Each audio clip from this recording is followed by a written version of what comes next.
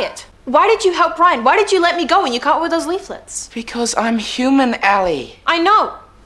You're a good person, Luke. That's what I'm trying to say. I just can't understand why you're caught up in all of this. Because the Chosen are... They're evil. The spirit of Zoot is crazy. Come on, Luke, you're an intelligent guy. You have to see that. Zoot was a monster turned into a god by a lunatic. The Guardian is not a lunatic. Oh, get real. The Guardian's a head case. If you had any guts, you'd get rid of him and take over yourself. That's enough.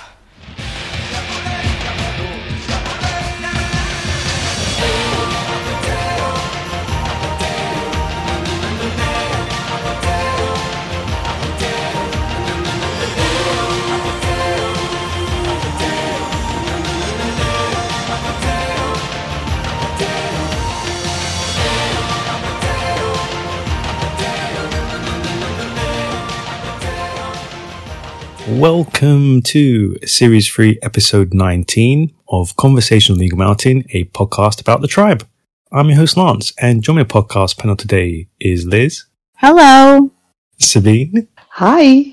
And Maggie. Hi. With episode notes done by Matt and myself. So Series 3, Episode 19. The screenplay was done by Charles Hodges. It was directed by John Reed, and the episode synopsis read out by myself. An increasingly frustrated Ryan gets himself into hot water. Eddie calls Luke's release into question, and the rebels search for a way to even the odds against the Chosen.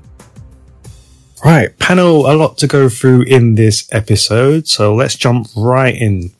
The Guardian is furious that rumours are spreading that he's losing his grip on everything, demanding that Trudy's name is blackened even further, and that slaves are put to increase work on the projects. Of course, Amora seemed to be exempt from all of this. What did you make of his realization, mostly that his name doesn't strike quite the fear that it once did?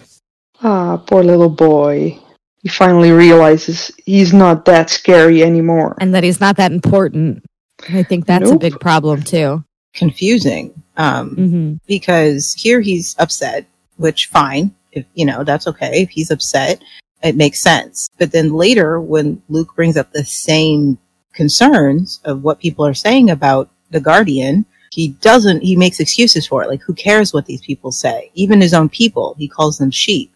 So I don't know if that's purposeful contradiction or an accident in the writing. I think it's more, it could simply be the fact that it annoys him when it doesn't suit him. He doesn't mind that they're talking crap about him and Tysan because, in his mind, they could not possibly understand, and it doesn't speak of weakness, it just speaks, in his mind, it just speaks of things they're too puny to understand. But when it comes to Trudy, it's an obvious loss in his eyes, because he wanted to make it seem like she was being rewarded and sent to Zoot, and now he's like, oh, she's bad, and she's making me look bad, so I have to do something about that. But I think he's just blinded by his ideas about Tysan, so that it doesn't really matter to him in that context.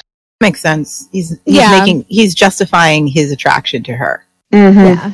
Yeah, that makes sense. And I think this is a good, it's not necessarily starting, because it definitely started, before this, but his spiral into insanity, you really start seeing the cracks show in these, episodes that we're seeing now. And not just in him, but with what Luke's saying, it's showing amongst the other Chosen as well. Yeah. I'd love to know what these projects are that slaves working on. Especially since you pointed out that there's at least one. There's the alchemy project, which he sent Jack to work on. What I mean is, Lance points out that the Marat seem to be exempt from these projects, and so it's just kind of like, what are you making the slaves do that's extra? Like, what are you making these guys work on? We never find out. They're painting the moon. Right. Like this intricate mural that was stenciled on, oh boy. It's just strange. Like, very. I can only justify his weird projects by weird theories that Carlin would probably approve of when it comes to things he says later about true bringers of chaos and all that. I would love to know what, the people who get sent to the mines, like, that's fine. That's a nice vague notion of punishment, but I'd like to know, what do you have them doing at the mines?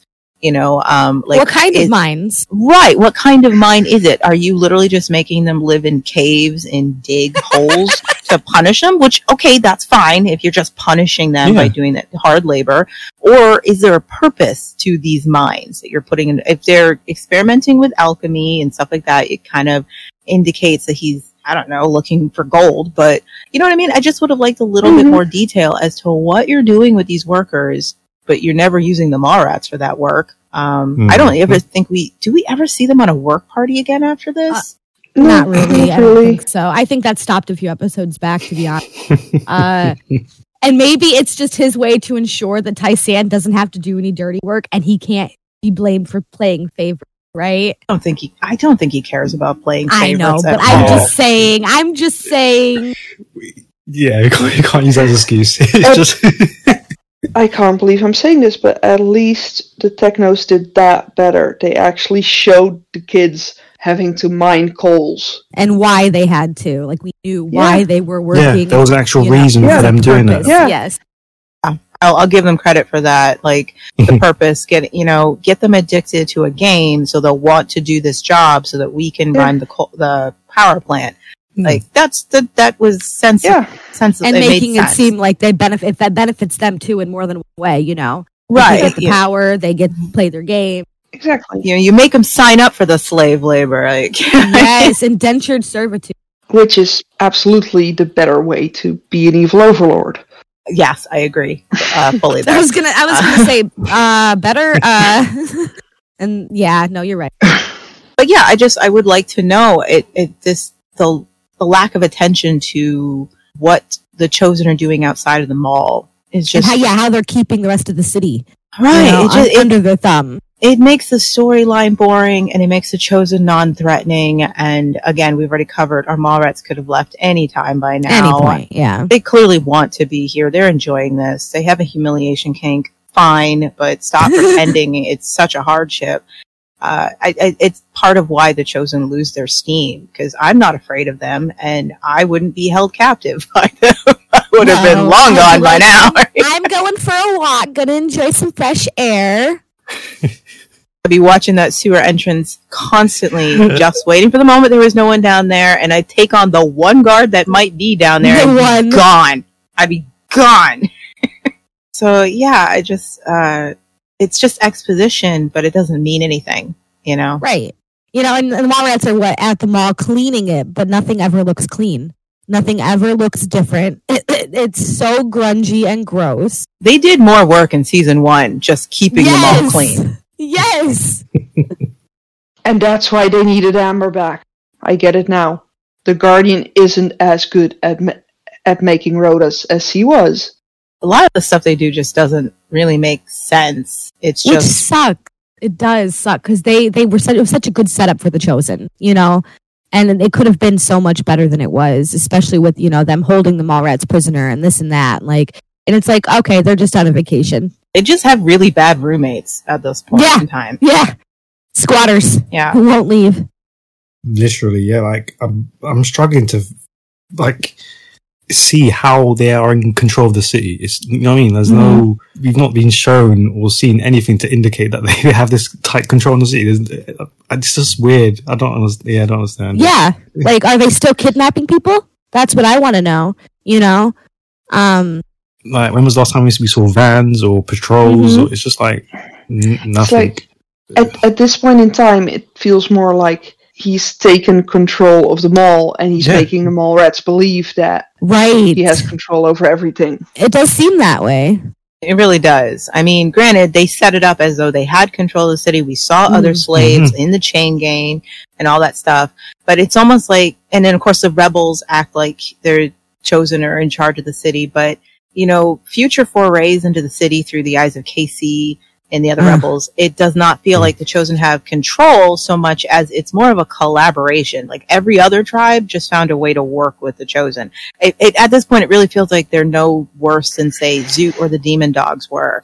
You lived around them. That's what you did. And So it doesn't really feel like they have control of the city. It's more like, as long as you don't blaspheme, Zoot or challenge him, you're left to your own devices. How is that any worse than what Danny tried to do with the whole? If you guys do the work, we'll give you the antidote. Much. It's not different. You're very right there. It isn't any different than what the Mallrats did in season 2. In fact, and like even in season 2, we saw more of what the Mallrats were at least trying to accomplish in the city. Public works and things like that. We actually saw them out there, getting these people to work and do stuff. And I don't know why we're not seeing the Chosen do the same, so that we can have a continuous feel that they're in charge of this city. They're running it. That's why I say, like, it might just be an indicator of, the Guardian losing his grip on everything. I don't think it gets any better from here. He tries. I will say that's something the Technos do a little better, too. It hurts me to say it. But I hear the pain. I will give them kudos. We see the Techno forces on the street. We see how they enforce their rules on the street, how they bully people, how they intimidate people in the streets, in the public places outside of the mall.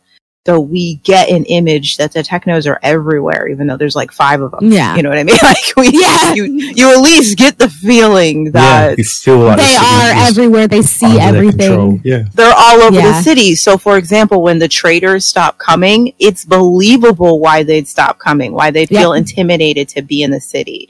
And I do feel that season 3 falls short in showing the Chosen running this city, and having everyone under their boot heel, because I don't believe they do.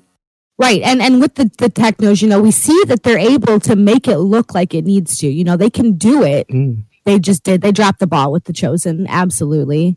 Somewhere there, we have a listener who is a season 4 fan who's just like, oh my goodness. They didn't. They just did it. Oh, they're compliments of season 4. Listen, it's not season 4. It's Ram. I'm complimenting Ram. Okay. It's going to be rare, so cherish it. Cherish it while you can. I'm complimenting direction and stage setup. Okay, that's what I'm complimenting.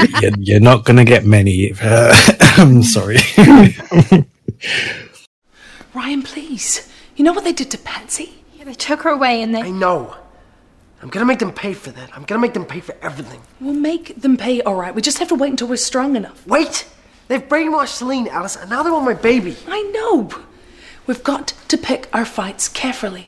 Alice stresses the importance of picking their battles because we find out that in addition to Chloe, Patsy has now been taken away by the Chosen off-screen. What did you make of another off-screen loss? Yeah.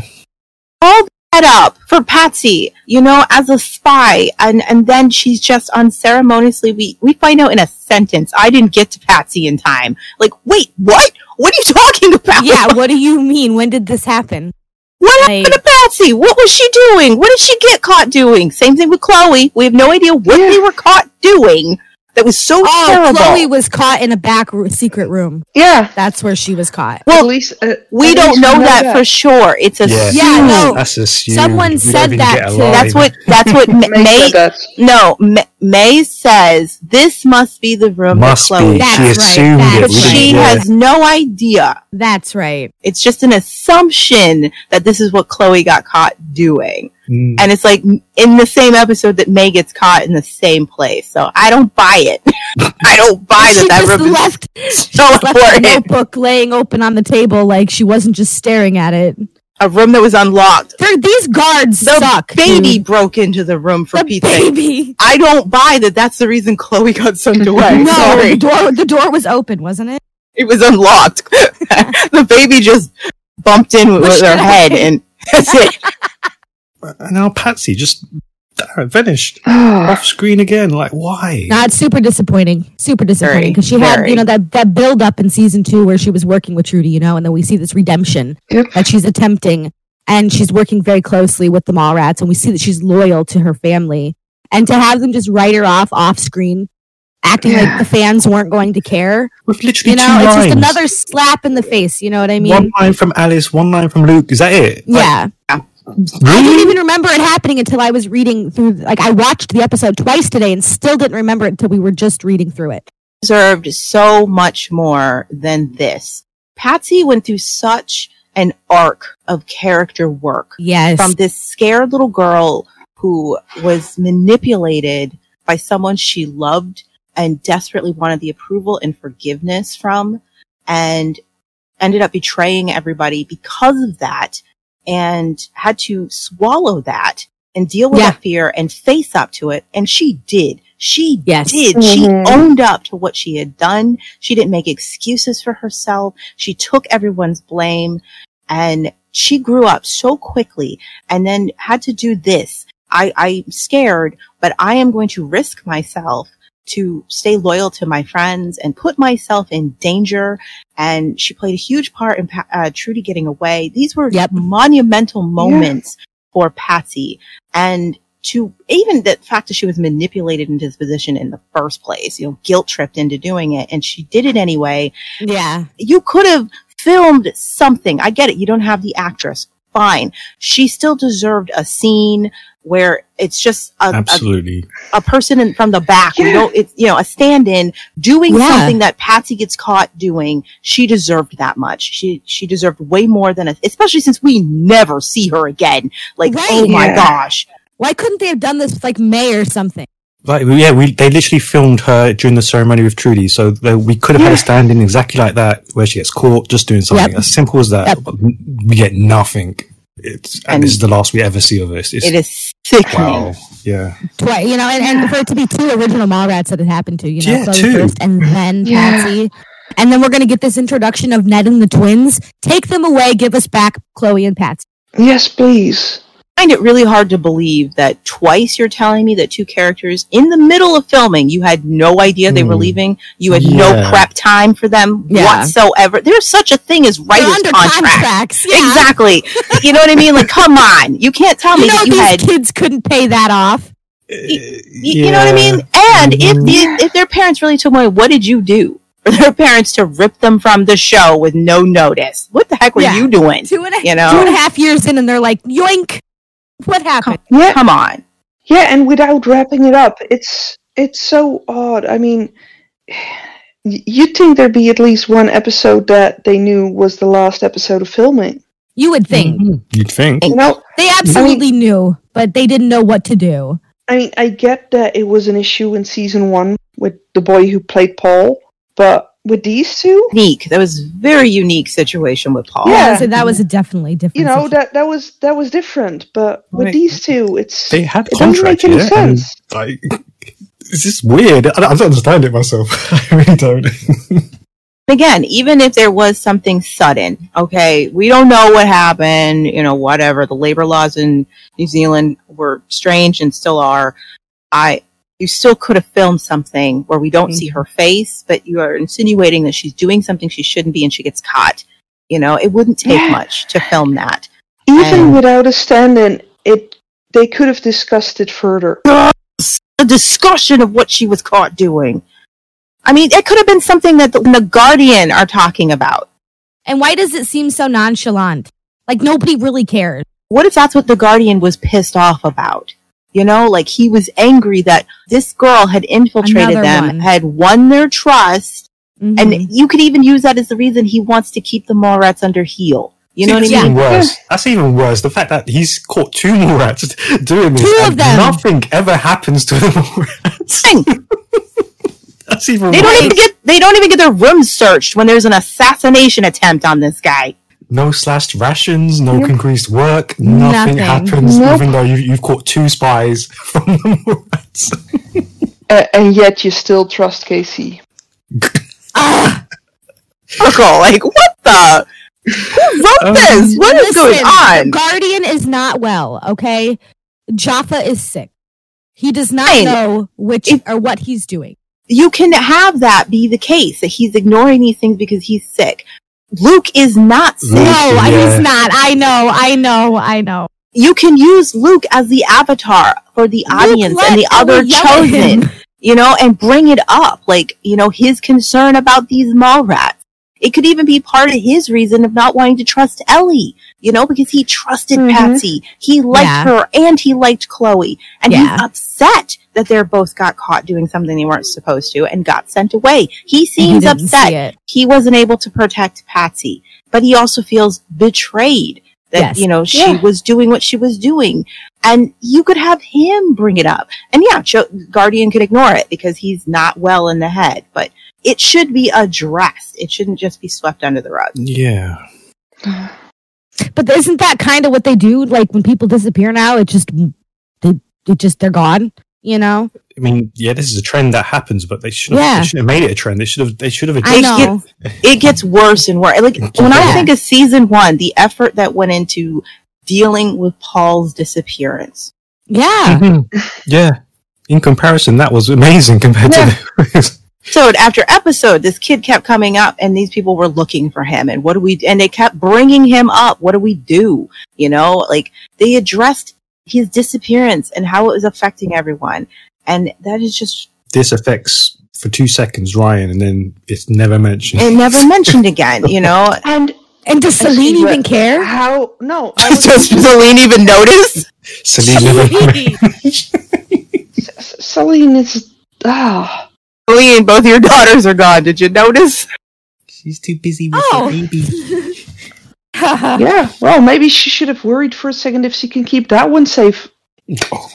That was cold. I like it. Yes. Well, got heart flutters on that one. Thank you. She started out with 3 kids. She started out with Paul, Patsy, and Chloe. And she lost them all. She lost them all. She took care of Brady. Kid went missing. She didn't care. That's rough. Sorry, I have no love for Celine, especially not in this episode. Yeah, no, I definitely ended this episode with a this. It's you can't ignore the fact that these were the 3 kids that she took on as her own and claimed to love, and yet it's only other people who seem to be very bothered by these children's disappearances. Her husband is more bothered by it. Yeah. I mean, her ex-husband. Wow. Yeah. I wasn't gonna slam on her this episode, but no, you have to. Come on. We were introduced to these children with her. Okay, and she doesn't give anything. She doesn't have any F to give. Nothing. She doesn't get more hate in the fandom as a mother figure. Trudy and Amber get a lot, but Celine never gets any. That's strange. No, everybody loves Celine. I don't quite understand it. But no, this is sad. We've lost 2 original Morats. Yeah. In quick succession. It's like the trend started on Eagle Mountain with how quickly we were meant to move past Amber and Zondra's loss. And here's another example. We've got 2 who've left in pretty quick succession and were given a sentence and that's it. There's no explanation as to really what happened to them, where, you know, what they did, and there's just not much care given to the fact that they're gone. Oh my goodness. There have been more sentences about Danny being gone than about Patsy. Yeah. Oh, you're right. And those were obligatory. Yeah. Completely obligatory. And those mentions were literally punching their way out of the characters' mouths. That's how little they wanted to say it. Yeah. It just felt obliged to mention it. I understand that these kids have been through a lot and they've lost a lot, right? But they are still teenagers. Like, there should still be some emotion when one of their friends and family members disappears. Yeah. Like, absolutely. Like, they shouldn't just be desensitized to losing people. Like, they're still children. You know, the audience will have an emotional reaction to that as well. And so not even address it. Like I haven't even accepted Chloe being gone. Yeah. And now Patsy's out of here. And you get a line, that's it. Because you don't even get it. You don't get a sense of who these people are anymore because there's no time given to them as characters, as people dealing with this world. It's become very expositional. And this is the epitome of an exposition episode. Everything in this, I will say this, it's clean. It's straightforward. It's very streamlined. It's just giving me information that you need to know as to what's going on right now. But there's no human element to it. Even a sense of, let's say, I don't know, somebody feeling betrayed that Patsy has been spying this whole time.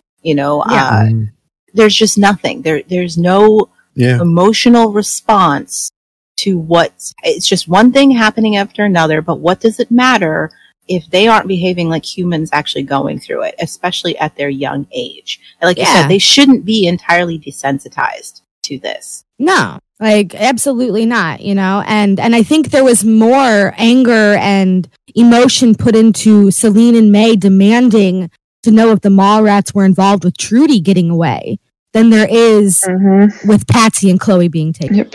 It's just sad. Do we even get a reaction from KC about Patsy? No. I don't think so, and that's the worst thing, I think, That is bad. I was just remembering, that he just still doesn't even know. He still thinks she was a traitor, and they never get that revelation from him that she was on our side. She was I feel bad one of us. We don't know. We don't even know if Casey is aware that she has been taken away. Because it never comes up with him. He's just trying to get a favor, that's all we know of Casey today. Oh, man. It's like so many good moments they could have had, but... There's one person who's upset about Patsy, and that's Ryan. He's the only one who's genuinely upset. And we don't even know if that's about Patsy or the fact that Celine just dedicated their child to Zoo. We have no idea what he's really upset about right now. Because nobody's having real conversations about this stuff. And it could have been like that, I think, would have helped the slog of season 3. If, season 1, you could say there's not a lot of action. But why is it so engaging? Because we spend so much time getting to know who these people are and their reactions to even the smallest things. We get to know who they are. We get to fall in love or hate them, Character drama was amazing. See them play off of each other. Amber would be losing her mind right now. She would be tearing that place down trying to find those girls. Yep. Not an Amber fan, but she definitely would have. And I'm sorry, Sarah Major, you deserve so much better. So much. You're such a good actress. They barely ever gave you anything to work with, but when they did, you killed it every damn time. And I loved you, and I'm sorry that this is how you were left, and you deserve better. So much better. Yep. But thank you for what you gave us when you were allowed to give it to us. Yeah. But it sucks if she was one of your favorites and that you find out that she's gone in this way and there's no reaction to it at all. That's harsh. It's just mean.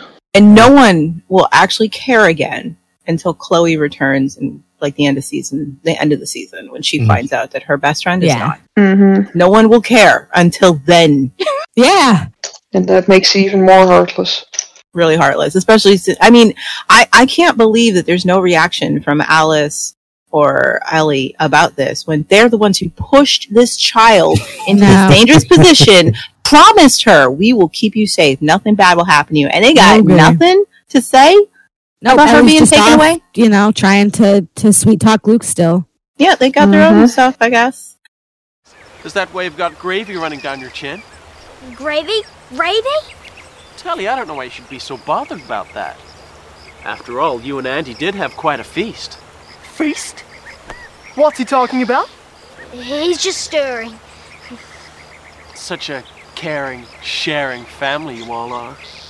See, I've got a few questions for you, panel. What did you make of the development of the family dynamic that we see and Pride's attempt to turn them against one another? It's efficient.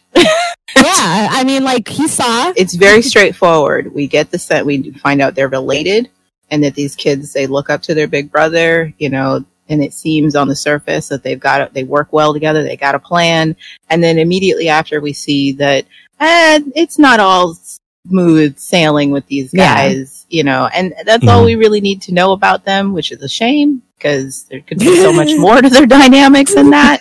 But it's not a bad dynamic. It's not as interesting as Ebony and her siblings. Yeah. But it's not a terrible dynamic for siblings to have.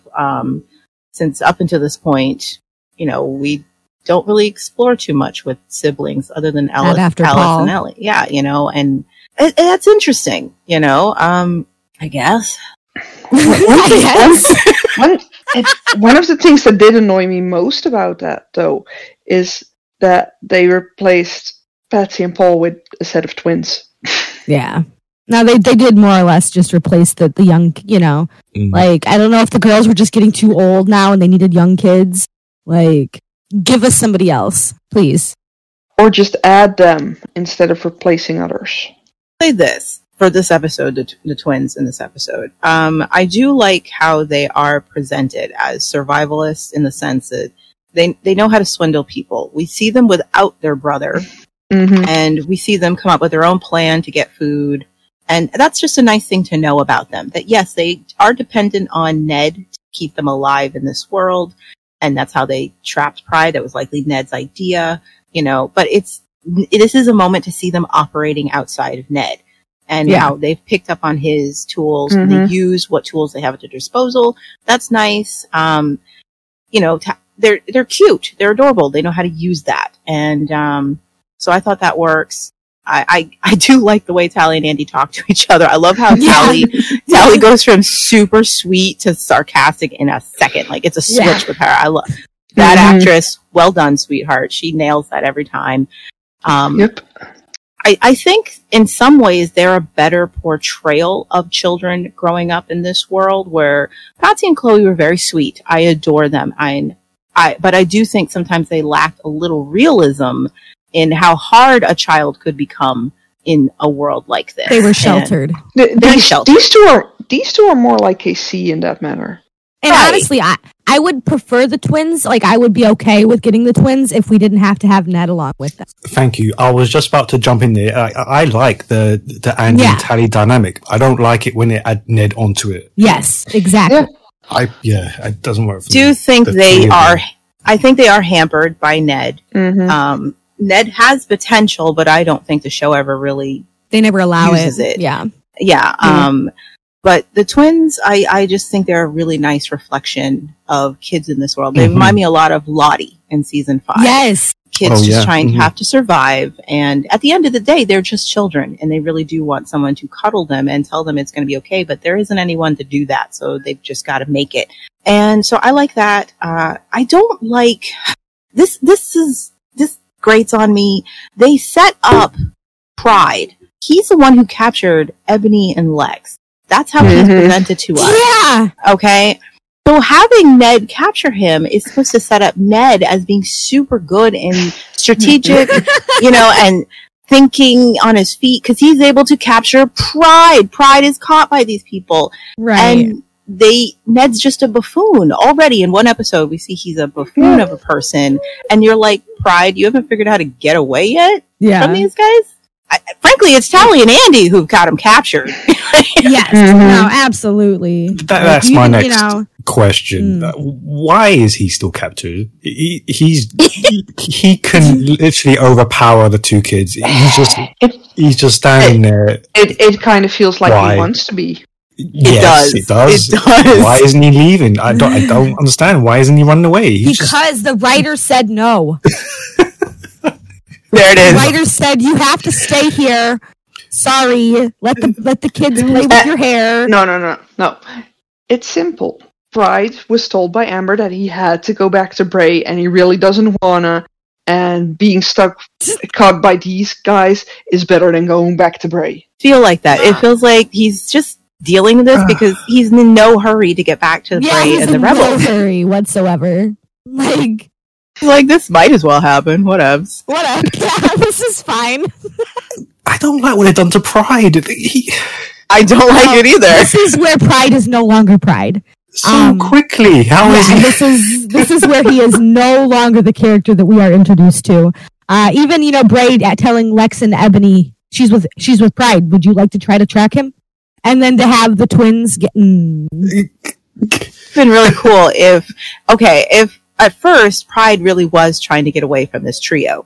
You know what I mean? And we saw that it was impossible for him to get away, like they had him trussed up like a pig or something. But then when he finds out that he's going to be sewed to the Chosen, maybe that's when his demeanor changes. Like, hey, that could actually work in my favor. Yeah. You know what I mean? Like, it would give Pride his own motive for why he's doing what he's doing. Like, okay, that could actually work out in my favor to get one of us in the mall. But, you know, because last time he left the Rebels, they weren't doing much. Nothing. You know, Pride is also an individual agent. He likes to work alone. You know, so I just think if we'd gotten a little insight as to why he wasn't fighting these guys so hard and was just like, I actually do want to get into that mall. You know what I mean? Just something, you know, I think that could have made this much more interesting. He let himself get captured. Yeah. Like, I'm going to use this to my advantage that I've been captured. I could get away and I could get back to the Rebels, but we'd be right where we started. But now they're going to sell me to the Chosen. I wonder if I could get into the mall. You know what I mean? Just something like if we got some insight into his thought process. That's the headcanon now. Right. You know, it has to be. Because it just makes Pride look really bad that Ned has him captured. Ned. Ned of all people. God, jinx. Because they immediately paint Ned as a buffoon. Yeah, like the gravy on the chin. Hey, like, you aren't smart enough to wipe your mouth? Like, are you serious? You can't feel that there, really? You know, and I don't know why they decided to make Ned a buffoon. Because there's just a lot to be said for having an older KC. Someone who's not inherently evil, but is willing to do whatever it takes to survive and protect his own. You know, and I think that could have been very interesting for Ned. You know, a future look. But instead he's painted as an idiot. And I don't know why they'd let Pride be captured by an idiot or why they would paint Ned that way. There was just someone who decided that we can't have someone looking like Ned be a smart guy. We just cannot have that.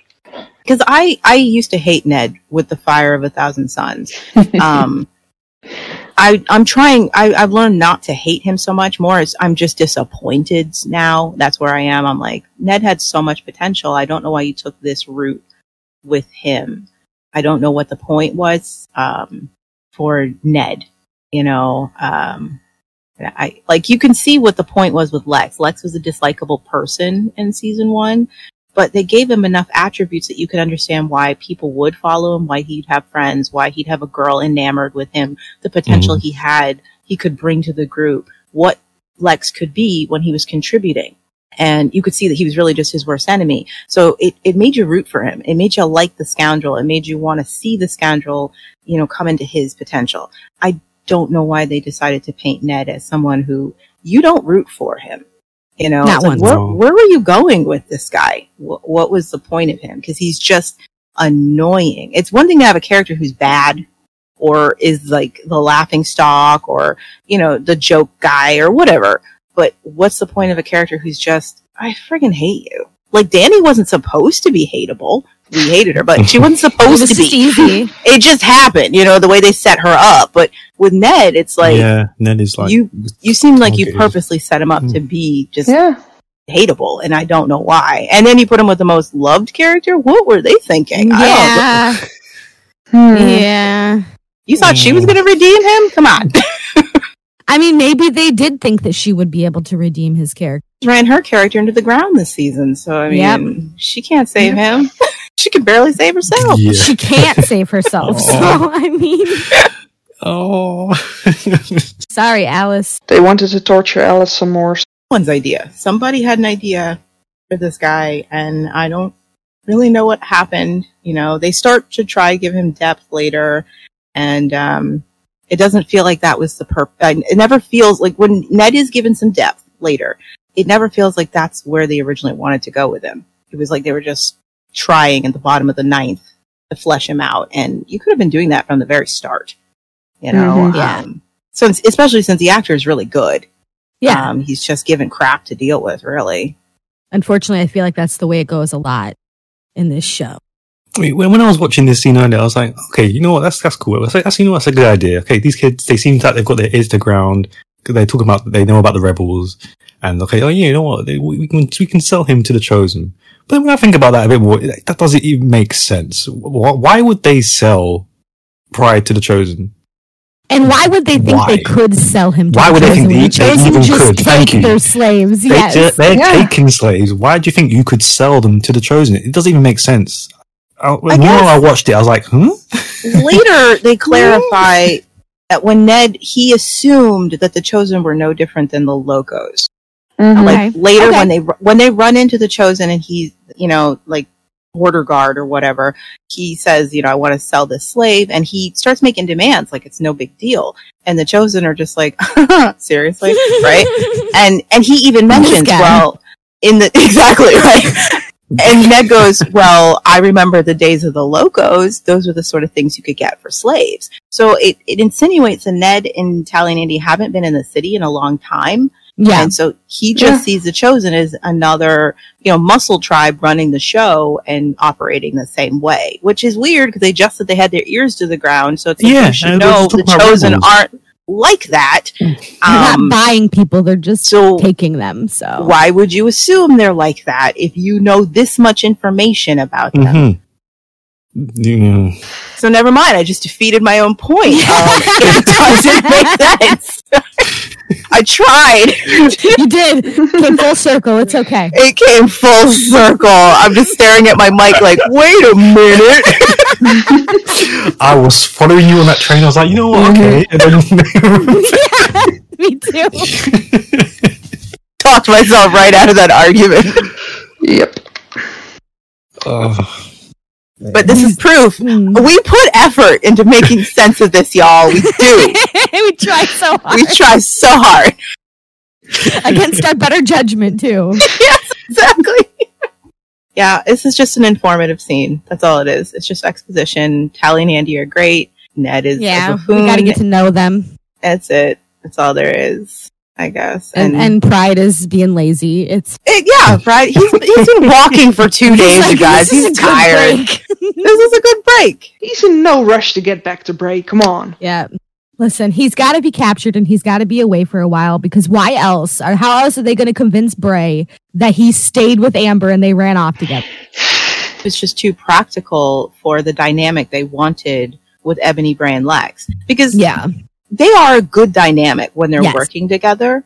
And when we think about the Rebels, those are the three we think about, you know? And I wonder if Pride's pragmatism ruined that dynamic.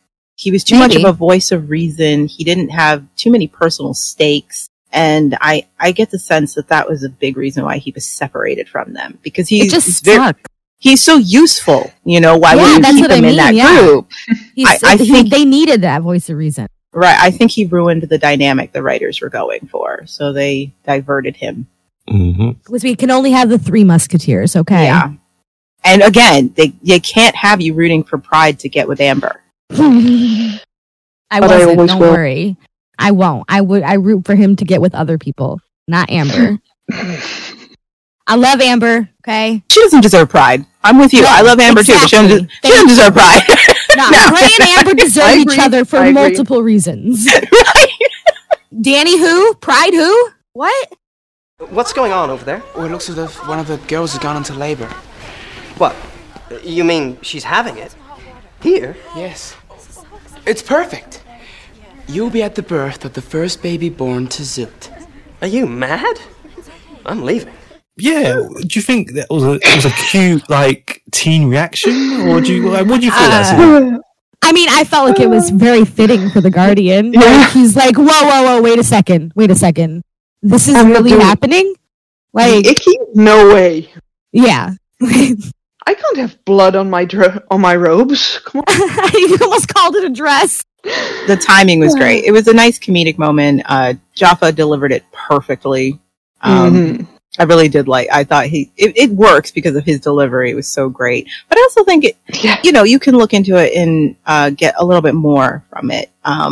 Jaffa's not even pretending how tiresome he finds all of this anymore. He used to love the pomp and circumstance of having this group hanging on his every word and making up ceremonies and writing books about Zoot and all of this. He loved it, but it really does seem like he's finding it tiresome at this point.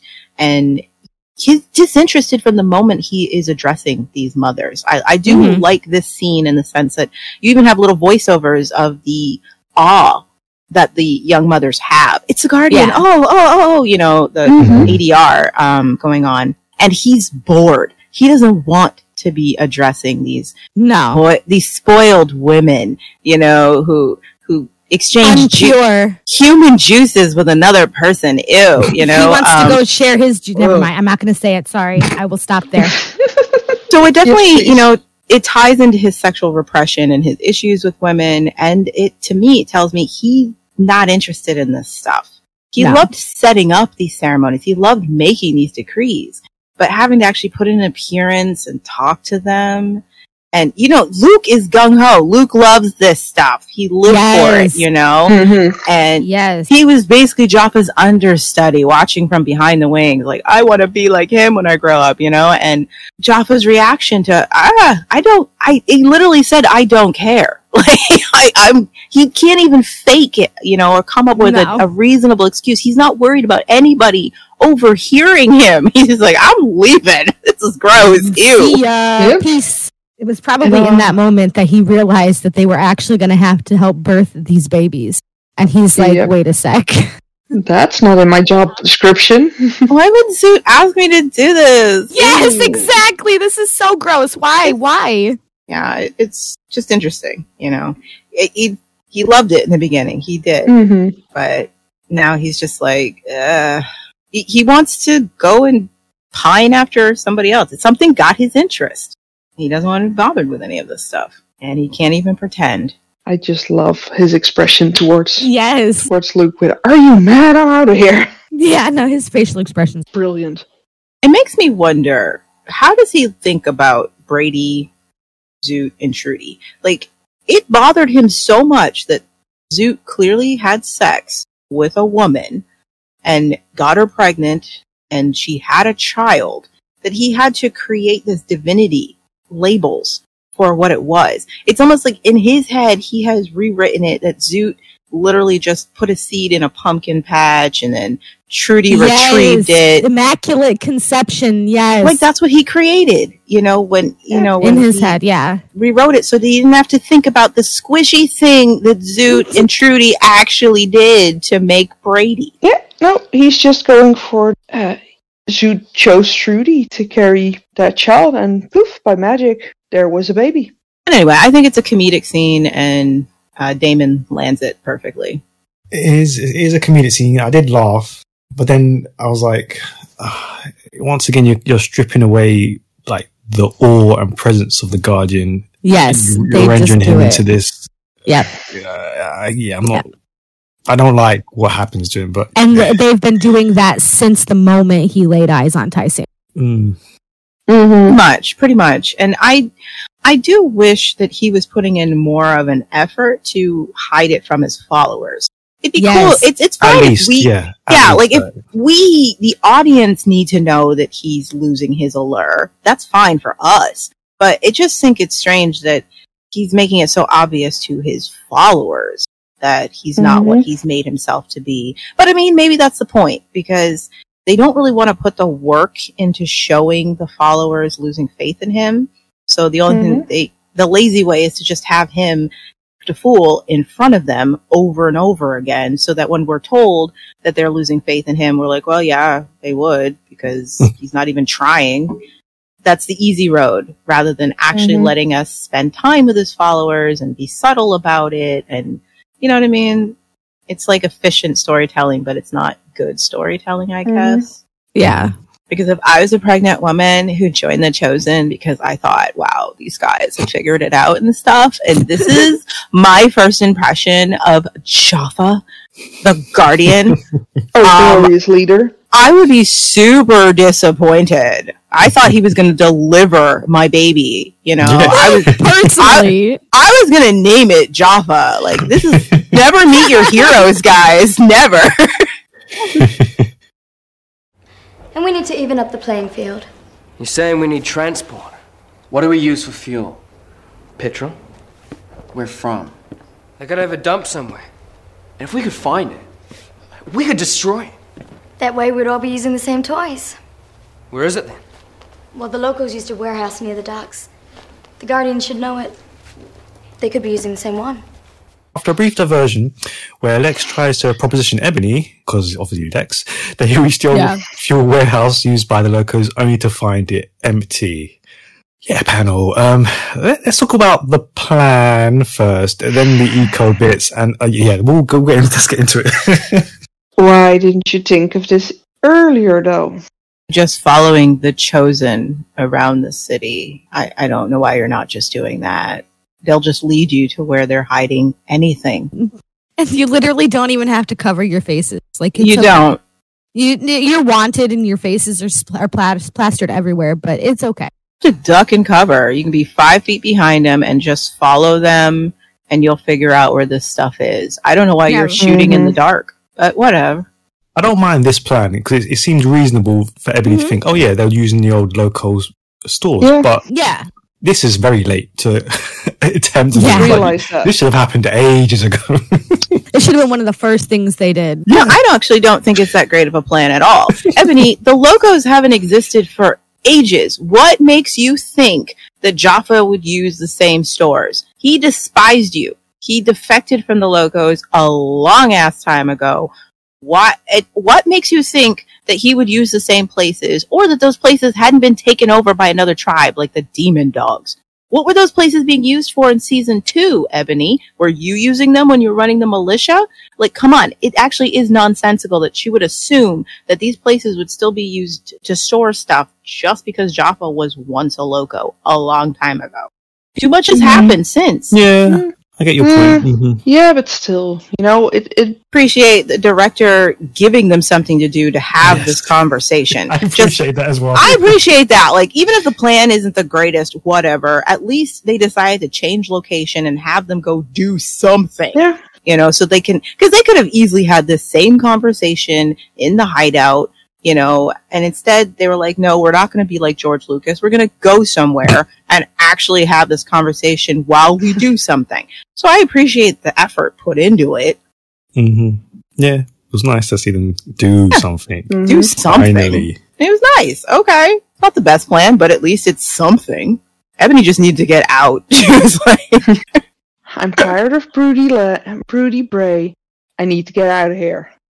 Brooding or looking at me in disappointment, and I just need to get away from him. And Pride isn't here, so there's no boys. Nuh-uh. I need some action. But not like that. And Lex is like, I need some action too. Okay, I'm a big Lex Tysan fan. Yeah, okay, come on, let's talk about that. But these guys are really hard for me to root for this couple when in one breath, Lex is like, the Chosen have this, they have that, they have that. Oh, and let's not forget, they have my wife. And then the next thing he's like, hey, Ebony, I thought I'd take you up on your... Like, you can't keep having him complain about his wife and then constantly have him coming on to other women. Like, stop. Cut it out. Like... Yeah, no, I hated it. 1 second he's so angry at Bray, he's like, my wife is still captive, and he's like, okay, Ebony, get in the back of the car, like, come on. As frustrating as it is, okay, I feel like Lex is one of those people that can separate sex from like, he loves Tysan, you know what I mean? But he doesn't associate sex with intimacy. Yeah. He wants his chakras realigned. I agree with you, Maggie. He does not see sex and intimacy as the same. And, but I just think if they put more work into the characters, this could work just fine, because we saw him do this. We saw him do the same thing in season 1, where he really wanted to have sex with Zandra, but it's very clear that his heart wasn't there. And yet we saw how hard he fell for Tysan and how upset he was when she dumped him. You know what I mean? Like, they put the work in there to show that despite his actions, there was something going on inside of his head, and he's not allowed that development. He's not allowed character development. We see that with Lex. So it's like, you can do this. You can totally make him this guy, but you're not really doing much to show the conflict in his head or letting Caleb, who can act, show it. You know what I mean? Yeah. Instead, he's all smiles when he propositions Ebony. There's no subtlety. He's basically just two guys. One guy who's totally head over heels in love with his wife and wants to be with her, and this guy who's just like, guy. Any guy, anyone who walks by, I'll hit it real quick. You know what I mean? Real quick. Real quick. Yeah, literally. Yeah. and feels nothing about that. Where season 1 Lex would at least make up excuses for it. Yeah. You know, because he recognized, that is weird. I don't know why I do this. I just do. And this Why Lex am I like this? Right, exactly. Season 1 Lex was at least, I don't know why I'm like this. Why? But season 3, Lex has no conflict whatsoever. He never expresses feeling ashamed of himself or, questioning if he should, he just, whatever. He's just two different guys, whatever the script needs him to be at any given time, and it doesn't work when you want me to feel for his devotion to his wife when you write him that way. Yeah. Being said, I do like the scene between Lex and Ebony. They're my favorite. Yeah, they're playing off each other really well. They're having great banter. It's just, they're refreshed by being in a new location. Even Lex's excitement at seeing a car and her exasperation at it, but the staging is awful. It is, but the actors are doing really well, and I like the banter between them. It's very playful, and I even like, how she's teasing him, like, okay, Lex, sure, and slams his hand, and it's cute. It works, and then Casey heard the whole thing. I mean, that's the only reason they're out there, is so Casey can overhear them, but Okay, fine. Where was Casey hiding, please? He was in the dark side of the limo, okay? He couldn't see him back there. Under the steering wheel, I think, maybe. Which is... He was in the back, and then he must have somehow sneaked into the front. What? It just didn't make sense. It appears to be so dark that maybe Lex couldn't see him. Like, those windows must be so tinted. Lex and Ebony, when they opened the door, no one could see him? Really? It's KC. He's a sneaky little mouse. Can you imagine if she actually went into that car? Poor KC. No. Logistics are like... Life. Yeah, where was Casey hiding in that car that they couldn't see him, or even sense that? I think, is there somebody, the hairs prick up on your neck when there's someone else around, you know what I mean? But, look, there's not much credit we can give this. We're running out of credits, guys. This season only gets worse, so we gotta find the wins where we can. For us. Yeah. So, I'm going to let this one slide. He's under the steering wheel. He slid into the front seat real quick, ducked down. He's hiding. Quietly slid into the front. Lex opened the door. They were too distracted by their conversation, I guess. It's so creepy. I mean, yeah, we'll ignore what might have happened if she got through with it. But yeah, no, it's a limo. He was in the bar cabinet. That's exactly it. Yeah, he was hiding. Definitely hiding. But he got out real quick into that window as soon as that door got. No, was he under the seat? No, let's move on. Let's move on. I just wanted to, thanks for Matt for pointing this out. What did you make of Ebony mentioning our first term eco tribe, which I absolutely hate in the later seasons? I thought that was interesting. Like, what do you make of that? The lazy, we don't want to call them the Gaians, so this is just our term for them. I don't know why they decided. Why do you think they want to change the name of the tribe? Why do you think they change it to ecos going forward? I never understood this. I don't know. It makes them feel less. The Gaians felt like there was something purposeful, like there was something they believed in. Like Gaia being Mother Earth or something. Yeah. But eco just makes them sound like they're crunchy moms, like crunchy moms living in the woods. Like it feels almost derogatory. They dumbed them down, is what they did. It does, which is why I don't mind it if when it's been used by Ebony or someone else, but when it becomes their name, it's like no, I don't like it. No one could spell Gaian. Okay, sorry. No, I don't like when they've just changed the name. It's just it sticks. We don't. If, like Lance points out, if it was said to be a derogatory term about them and their beliefs and the way they live, that would be interesting. That some people call them, the ecos, in a let's just slang in the way they call by the tree hugger. Mm-hmm. Right, Yeah. you know? Yeah. Because it does make sense that Ebony would be the first one to use that term, but they don't do anything with it, so it ends up meaning nothing, and it just feels like, yeah, like Maggie said, they didn't want to spell Guyan anymore. Someone couldn't pronounce it properly. It's just weird. It's like, there's some kind of trademark issue that can no longer use the word guys. Like, it's so weird. Like, we have to call them ecos. I don't know. Because even Amber refers to them as, I'm going back to Oh, that annoys you know, me. and you're like, she does, yeah. To hell and back. I hate that even Amber calls them eco. No, don't start. I can't get into it. It frustrates me so much. You have Amber what does it saying even stand eco. for? Like, what is eco even, like, what is it short for? Well, it feels so wrong because originally I remember them describing Bray as an eco warrior. Yes, they did. Weird. That's how he's described on the website. Yeah. Yeah. Bray? Yeah. Yeah, he's described as an eco warrior on the website. On the website, yeah, eco warrior Bray. I thought that was Pride's descriptor. I would never have given it to Bray. No, it was Bray. It was Bray's description. It's still to this day. That's what it says on Tribe World. You know what? Maybe they don't know what it means. It's probably a catch-all term. Because if you're giving it to Bray, it loses all definition. All definition, yeah. It's to describe guys who like knitted shirts. And to be alone. Loners. It's for loners. That's what they think it is. People who go their own way, man.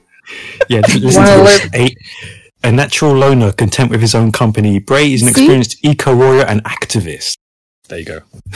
Activist? He was the captain of the basketball team. What do you mean he was an eco-activist? What did he act? He was in many protests. He protested Did all he the time. save the whales? I need to know. Are the seals okay? What did he activate in season 1? He sat on his butt waiting for the world to get better, but did not want to contribute to that happening. Because he didn't believe in leaders. Eco-warrior my butt. Like, I love Bray, but come on, man. Minder of animals? Like, what does it mean to them? He's literally who told everybody they would have to eat the cow. Like, but he's an eco-warrior. Like, it's not going to give us milk, but we could eat it. It's good, but it's what he used against Chloe. It sounds good. It sounds good. That was the main thing. It makes it sounds good, but it clearly meant nothing. Nothing.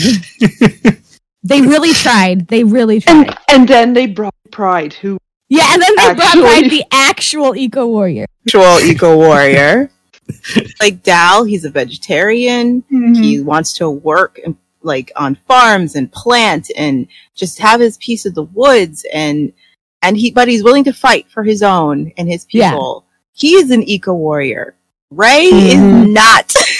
But it's official, okay? He is the eco-warrior, all right? They told us. Oh, words mean nothing, I guess. It's all about actions, friends. I mean, he had that one conversation with Drew. That one? It's like, yeah, we'll live in communes and help each other out. And I mean, he had that one little brief. One. Best, he was a theoretical eco-warrior. He didn't actually do anything eco and he didn't fight. So he's just, you know. Hey, he's theoretical, it's fine. He's theoretical. He's a theoretical warrior. Yeah. He liked the idea of it. He didn't practice it, but he liked the idea of it. He liked the idea, but then he got knocked in his head too many times. I literally thought that he was the reluctant hero. I thought that's he was what the eco-warrior. Sorry. Oh my gosh. Sorry. Sorry for bringing it up, Liz. And sorry for ruining that for you. I every time I heard eco-warrior, I was like, oh yeah, Pride. That's a pretty good term for him. You know, and with Bray, I was like, he's clearly the reluctant hero. That's a good term for him. He is heroic, but he's reluctant. He doesn't want this, you know, but he does it when he's forced to. That's noble. Eco-warrior. What? What is this, Wikipedia? Anyone can just go in there and type what they want. Oh. I mean, maybe. Sorry, you guys just rocked my world, so. Yeah, I'm so sorry. You want a pass to go wherever you like? Yeah, that'd be cool. Forget it. Get out. Hey, you can't do this. Watch me. I'll tell him. About? I bet he's really angry about Trudy escaping. Yeah, let's talk about that bit. What did you make of the threat? I love Casey for this.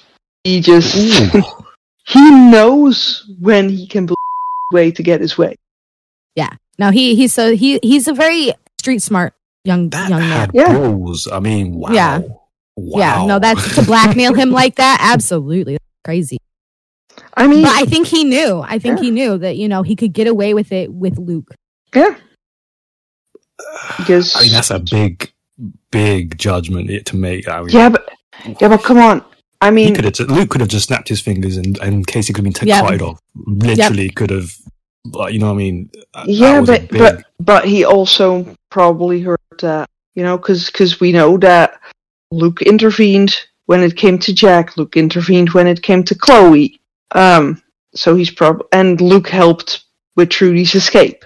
So, Yeah, and I'm pretty sure, Casey's nothing to him, though.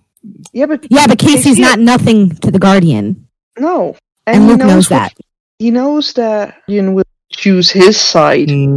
Who's he gonna choose? Like, I do agree with Lance that it was bold for him to play his cards. But given what Casey has been through lately, and the fact that he can't depend on his tribe, he's got no one looking out for him. He's lost his only companions. And no one will escape with him, and he refuses to escape alone. Yeah. I'm not surprised that Casey would play his cards like this and see what, he's found his edge in with the Guardian. He wasn't even that afraid of the Guardian when the Guardian was questioning him. He was just pretending to be afraid. And that during that interrogation, I mean, he was controlling the interrogation. So I'm not that surprised that Casey would go for the goal here. Because I think he recognizes that Luke has more to lose than he does. And let's not forget, this is the kid that attempted to lie to Top Hat's face, which for him was a, more direct, dangerous situation. No way out of that one, but he was still willing to do it. Yeah. Casey is very go for broke, so I'm just, again, bold, but I'm not surprised that he was willing to do it. Mm-hmm. And he won the house. He gambles big. That is KC. He bets big, loses big, but he also can win big. He's not an aim small, miss small kind of guy. That's not KC, he will put all his chips in. And so, yeah, I'm not surprised that he would take this gamble with Luke, even though, yes, if he loses this, if Luke had the ovaries, he would be like, take him away. Cut out his tongue while you're at it, what I mean? So that he can't tell anyone. But Luke has shown just enough weakness and humanity for people that Casey's hedging his bets. He won't do that to me, even if it's to silence me. You know what I mean? And he was right. He won big here. He does, have a decent amount of insight in what people are like. Continuity. Casey's been betting big since the day we met him. Yeah. It does make me wonder if Casey was part of why they did twins the way they did, so he'd have someone to play with like that. I mean, I'm not going to say it's obvious that the twins were brought in because Chloe and Patsy were taken out, but it does make sense that they would need someone that's closer to Casey's age. Yeah. Yeah, he's got no one to play off of. Exactly. I like that scene between he and Luke. I love the look on Luke's face when Casey's just like, if you try to stop me, I'll tell them that you helped with Trudy. Everything. And Luke, he doesn't even try to bluff. You know what I mean? Because he doesn't have that in him. That's just not who he is. But Casey does, and it's not like Luke could. It's not like Luke couldn't have done something, just like Lance said. He could have had Casey carted away. He could have had him restrained. He could have had Casey silenced right then and there. But what Casey has seen is that Luke wouldn't do that. And so he's like, I'm willing to bet you won't silence me, even though you have the power to. And I just want you to and it's not like Casey's asking for much. He wants to be left alone. I just want to be able to wander free. I want to leave the house. I've been grounded for weeks. I just want to go outside. You know what I mean? He's not asking for much at the end of the day. He gets a laminated hall pass. Yeah. I just want to go outside, dude. I'm not trying to cause you any trouble. You know, that made me laugh. That pass. I'm sorry. To do the Chosen, hand out all these passes everywhere. I don't know. It's like a bathroom pass. Well, it's a well-earned win for Casey, especially the way he's been treated by his own family. So, and I also do like it because I will say this, as much as I don't like how we don't really get to see many of the other Chosen and their thoughts and their characters and stuff, I will say that I love that this leads directly into Luke's mood and how he is feeling. Like, Luke's journey it's very linear and it's very it makes sense. Being betrayed, like losing Chloe, losing Patsy, being attracted to Ellie, having Casey do this, not knowing what's going on with Tyson and the Guardian, having the Guardian try to do away with Trudy, having so much of his belief structure shattered, having all these questions thrown in his face. And again, I don't think Luke spent much time among non-believers before, so he didn't have to deal with these conflicts before. And it's good. It's good. It's some good character development. I actually really like that he's been given this to work with, because we can see it in his face. We can see what he's struggling with, and the way he just lets go of KC. You know what I mean? Like, it never even crosses. Like, I wonder, did it cross his mind to kill this kid? Just have him killed. You know what I mean? No, it doesn't. I'm not saying that's what I'd want him to do. I'm curious if in that, like, he must know I have the power. I have the gun. When he grabbed him and he lifted him up, I think it did pass for a split second, but like that moment when like that moment he was gonna backhand Alice. You know what I mean? Like, oh, you're pissing me off. You know, that loco came out. But I'm trying to be a better person. I've devoted my life to Zoot. Testing me. Why do you guys keep testing me? Testing my good nature. Do not mistake my kindness for weakness. I mean, that leads directly on to what happens next, because you are treading on very, very dangerous ground, Allie. Don't think I'll go on protecting you forever. So what did you make of those two clashes that we witness? Is good. It's fine. It makes sense that Ryan is about to blow his top. He is a teapot whistling on the stove right now. Yeah, for sure. That's just sensible. Like, after what Celine did last episode, it makes perfect sense. This is where his head is. There's too much. There's only so much you can do to this person, okay? And the crazy has been unlocked, and it's coming out. All the stuff that Ryan repressed in his gentle nature, he never, took advantage of the fact that he could overpower anyone, he could hurt anyone. He didn't want to be that guy. He was probably taught not to be that guy. It made him vulnerable to people who would use him for that, but that wasn't him. He went through too much abuse. There's only so much a person can take, And so, it's all coming out.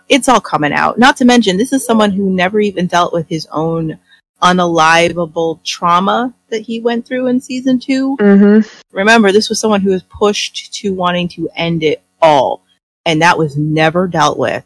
His wife didn't care. She just wanted him home, and they never talked about it. She still doesn't care. He couldn't even admit to anybody that that's what he wanted to do. Oh my gosh, the bag of cats that are running wild in Ryan's head right now. I'm like, let it out, buddy.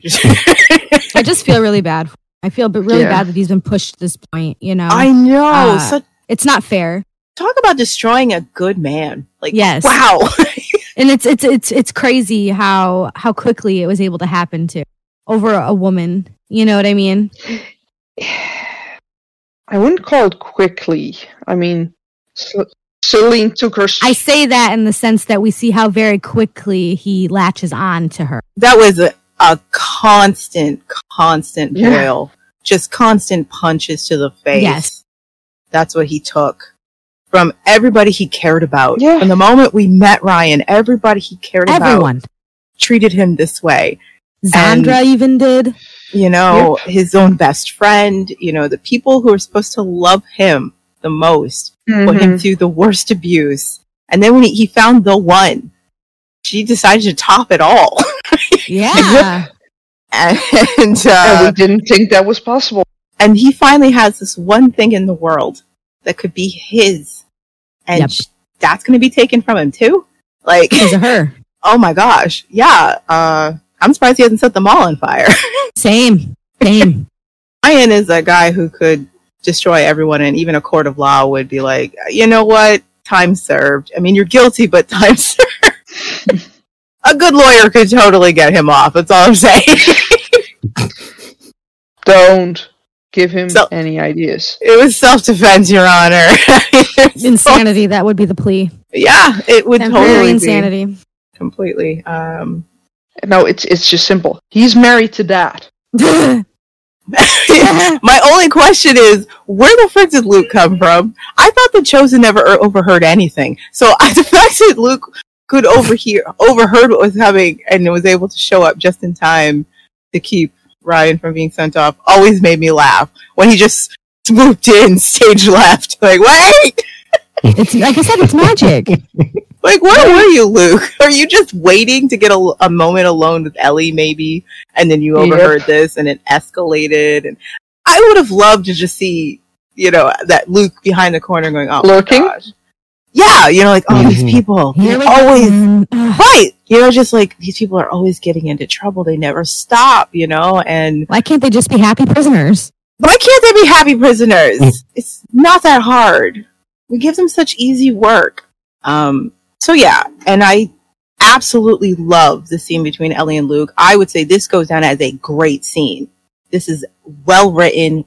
Just the acting is impeccable. And this is the discussion that they should be having. This is what you would. Their assumptions about each other make so much sense.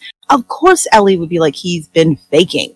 Like, he doesn't actually believe this. He's just been going along with it. And his shock that she would think that about him. Yeah.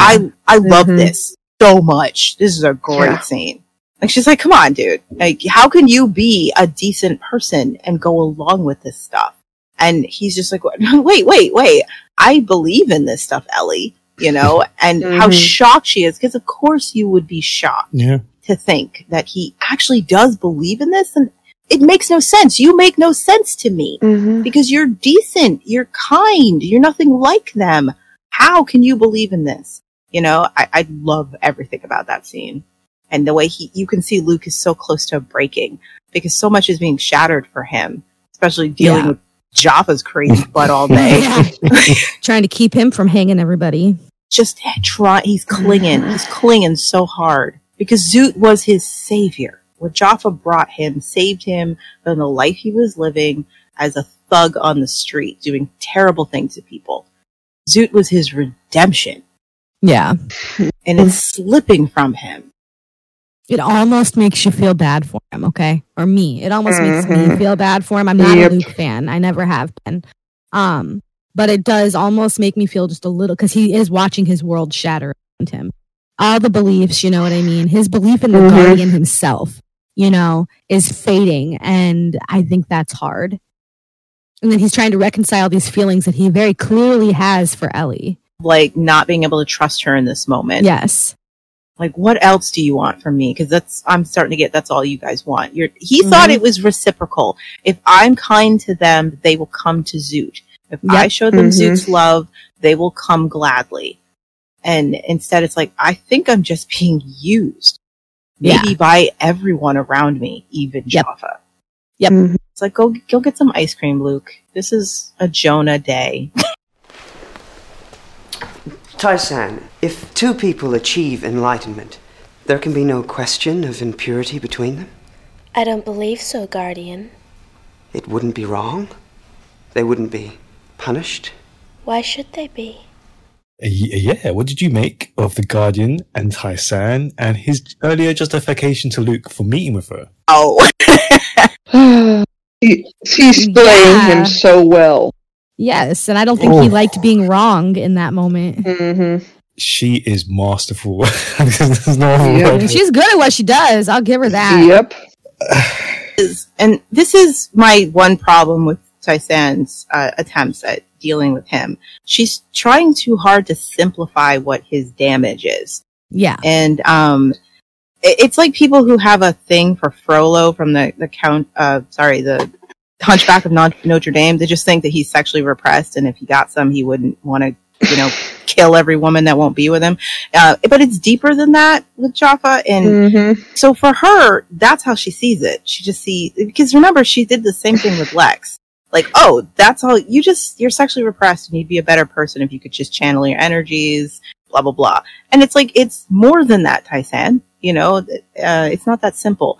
And she's doing the same thing with the Guardian. I will give her credit, though. I love the way she handled that conversation. But it's because she assumes that's his damage. And it's like, it's more. It's so much more, baby girl. This definitely does show that she thinks that, she can solve Guy's problem with her body. Start with physical love, and then you teach him empathy and blah, blah, blah. And this time she's committed, because with Lex, she gave up after 2 days. She was like, oh, forget this. Too much work. And the sex wasn't that good. You know what I mean? So, whatevs. But with Jaffa, she's like, now, I'm going to seal the deal, because she watched Alice succeed with Lex. And she realized, oh, wow, Alice was committed to saving Lex, and she got some headway. She never gave up on him. So I'm not going to give up on the Guardian. I do love how it, his reaction to his attraction to her. Like, at first he seems relieved that, she's affirming that it wouldn't be unnatural. And so he's like, basically she said, you can cheat on your boyfriend. It would be totally okay. He wouldn't mind. Zoot is into polyamorous relationships. And he's trying to convince himself that she's right. Yeah. And then freaks out, wow. Freud would love him on his couch. He's like, tell me about your mother. Oh boy. That's a good scene though. It's really well acted. It's creepy though. It looks like he's about to strangle her. Fondle or strangle. They're the same thing for him. I do wonder if they were channeling Frollo with him. Yeah, absolutely. That's every time I see this, the Hellfire song goes through my head. With Frollo craving Esmeralda and thinking he'll be damned if he does. Yeah. I wonder how things would have been different if he'd actually been attracted to Trudy. You know what I mean? Like how he would have reacted to her coming on to him if he'd felt an attraction to her. Whereas he clearly didn't, and was just grossed out by her behavior. But with Tai-San, he is so tempted and wants someone to tell him it's okay. And yet even he can't even convince himself. And he's trying so hard to convince himself and justify. And so he tells himself that, she's not just a mere woman with nice boobs. You know what I mean? It's more important than that. It's so much more deep than that. She's the answer to everything. Yeah. And that maybe that's why he does the whole Supreme Mother thing, with her, is to justify having her close, having her near him, justify and how he feeling the way he does about her. Yep. Suddenly no longer cares what anybody's saying about them, Yep. Like, who cares what these people say? They're sheep. It is gross, though. Yeah. Because Tai-San is masterfully as she's handling this, at the end of the day, she doesn't have the power if he wanted to force this issue. You know what I mean? And so that's gross. Absolutely. She's doing what she can with it, but yeah, it's gross just knowing that if he wanted to force the issue, what could she do about it, Yeah. And that's something a lot of, enslaved people have to go through. When someone has that kind of power over you, they're going to take it. Some people, their thought process is, I'll give it voluntarily. I have some control that way, I do appreciate that they didn't go for a simple seduction with the storyline. Like, oh, that's all he wants. She gives it and manipulates him through it. I like the fact that it's actually a fight for him. And then she's left confused. Like, wait, I thought that's what you wanted. And I was going to use that to get what I needed from you. And instead, you're more broken than I thought. Like, I don't know what you need. And then she trauma bonds in them, and but anyway, but it's a good scene, very powerful, and just the fact that he has to have her removed from his sight, and then Yeah. he doesn't, and then you just see him cowering after, like, what is happening to me? I've never felt this stuff before, and it's like it's He's an erection. afraid. It's an erection, Jaffa. That's what it is. It's rigor mortis, okay? It's okay, sweetheart. Suit won't be mad at you. He's had one too. It's fine. That's how Brady came to be. I mean, that expertly leads us to our final thoughts of the episode. So is the real father now Celine? Okay, but what I mean is, what about Ryan?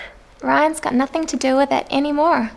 What do you mean, nothing to do with it? With Zoot as the baby's father, the baby doesn't need Ryan. Ryan will never see the baby Celine. He's out of it, for good. Yeah, what did you think of that panel? The one. I mean, am I the only one who loves Rosie as a side character? No, she's great. She's great. Absolutely. I think this was a chance to give Celine's conflict a little bit more depth, going from here to Ryan finding out, which comes, a couple episodes after. Yeah. We never find out if Celine's conflict has anything to do with her also being bothered with the idea that her child's father won't be allowed to be in her child's life. Yeah. And I'm sorry I'm jumping ahead, but it's just hard to contextualize the scene without thinking about what comes after and her reaction to this. Celine never seems bothered so much by the fact that her child's father won't be able to be there. Yeah. Considering how important a two-parent family was to her since season 1, the fact that her own father walked out, and she was devastated at the idea that Bray might leave his baby when she thought Brady was his, and how desperate she was to have Ryan there, committed to her, to the point where it's like, marry me so you can't leave me, basically. I don't want you, but I don't want you to leave, The fact that we never explore that, it never seems to be the issue. It's more just that he's going to be so upset. Oh, man. But it never seems to be a question or a decision for her to make. And I think that was a wasted opportunity for Celine. Because what she's going through really sucks. I do empathize with her desire to protect her child. And of all the things Celine has done, this is the least evil, in my opinion. She's done way more malicious things. When it was no call for those malicious actions, but she did them because she was a selfish narcissist. But this situation here is so extreme, it is hard to judge her for going along with the Chosen to protect herself and her unborn child. And I don't know why they wouldn't take this opportunity to show that conflict for her. They don't. She just seems like her only real worry is that Ryan's going to be upset when I tell him. Not, do I want this? Is this what I want to go along with? Wait a minute. Like, she doesn't question her own decision to follow the Chosen, finding this out. It's just about telling Ryan, because she's already made up her mind. And I'm like...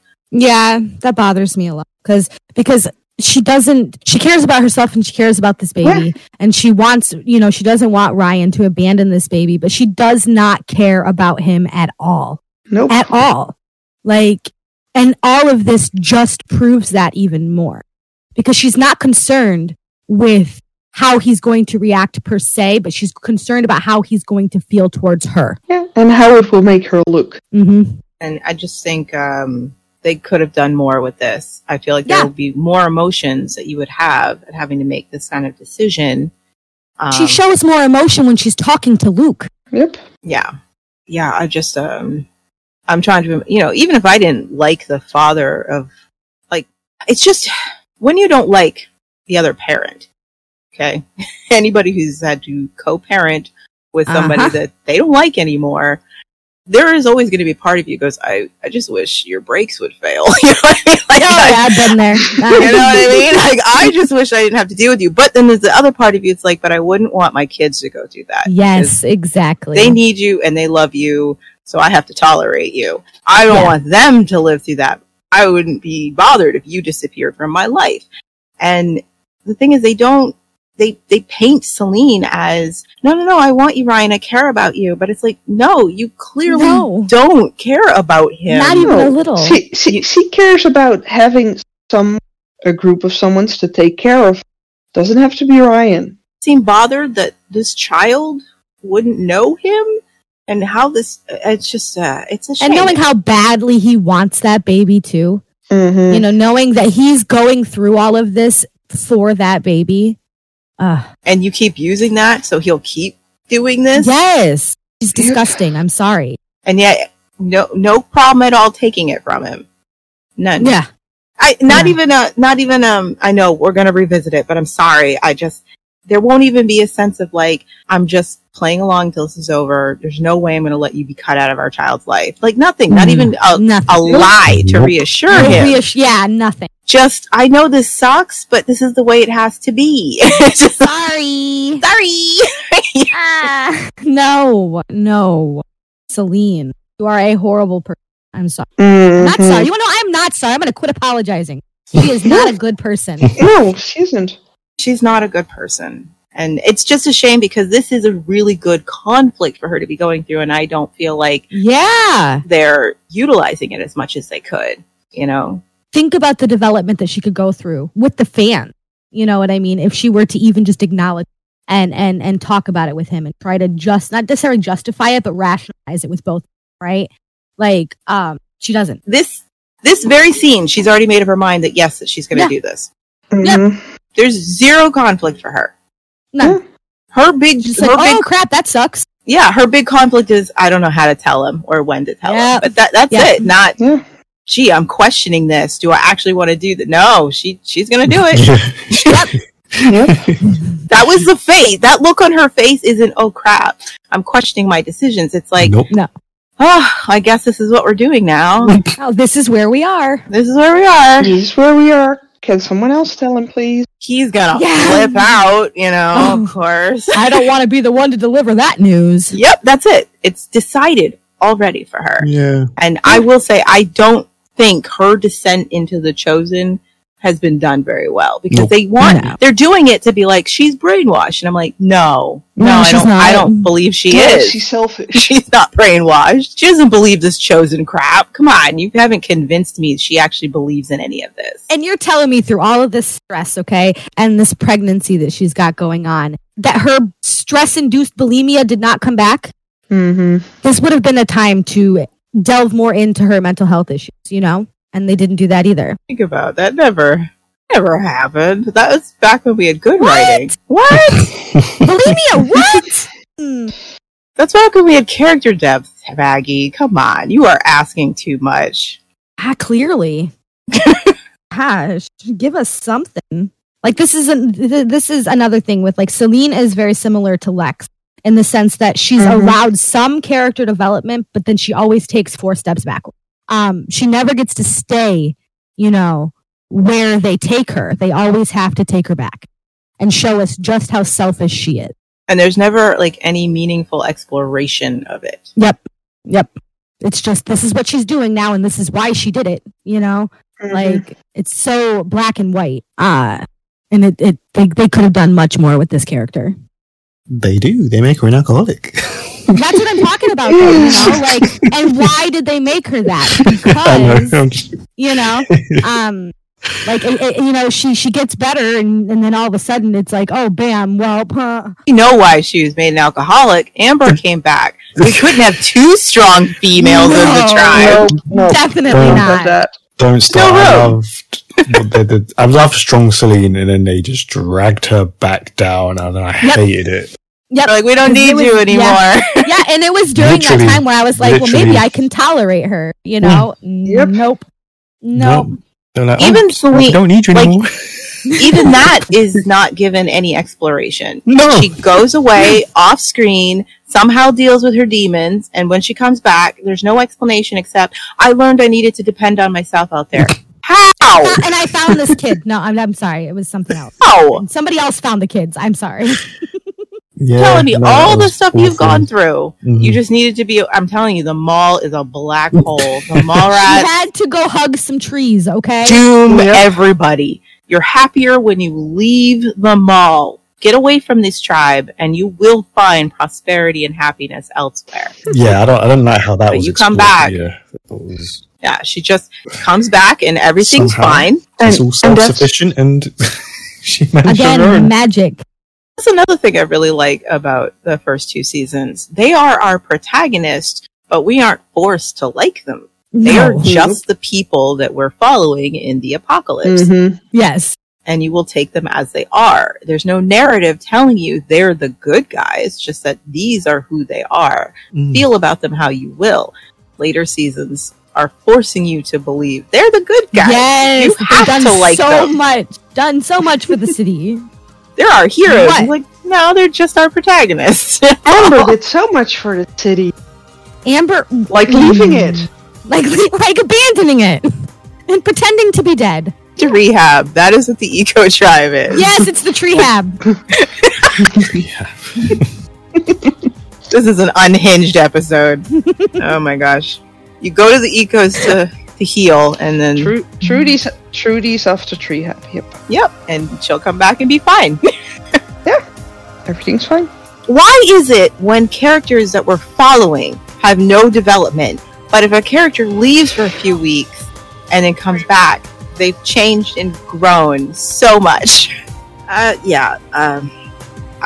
I thought in this last scene with Selene was, what did you expect?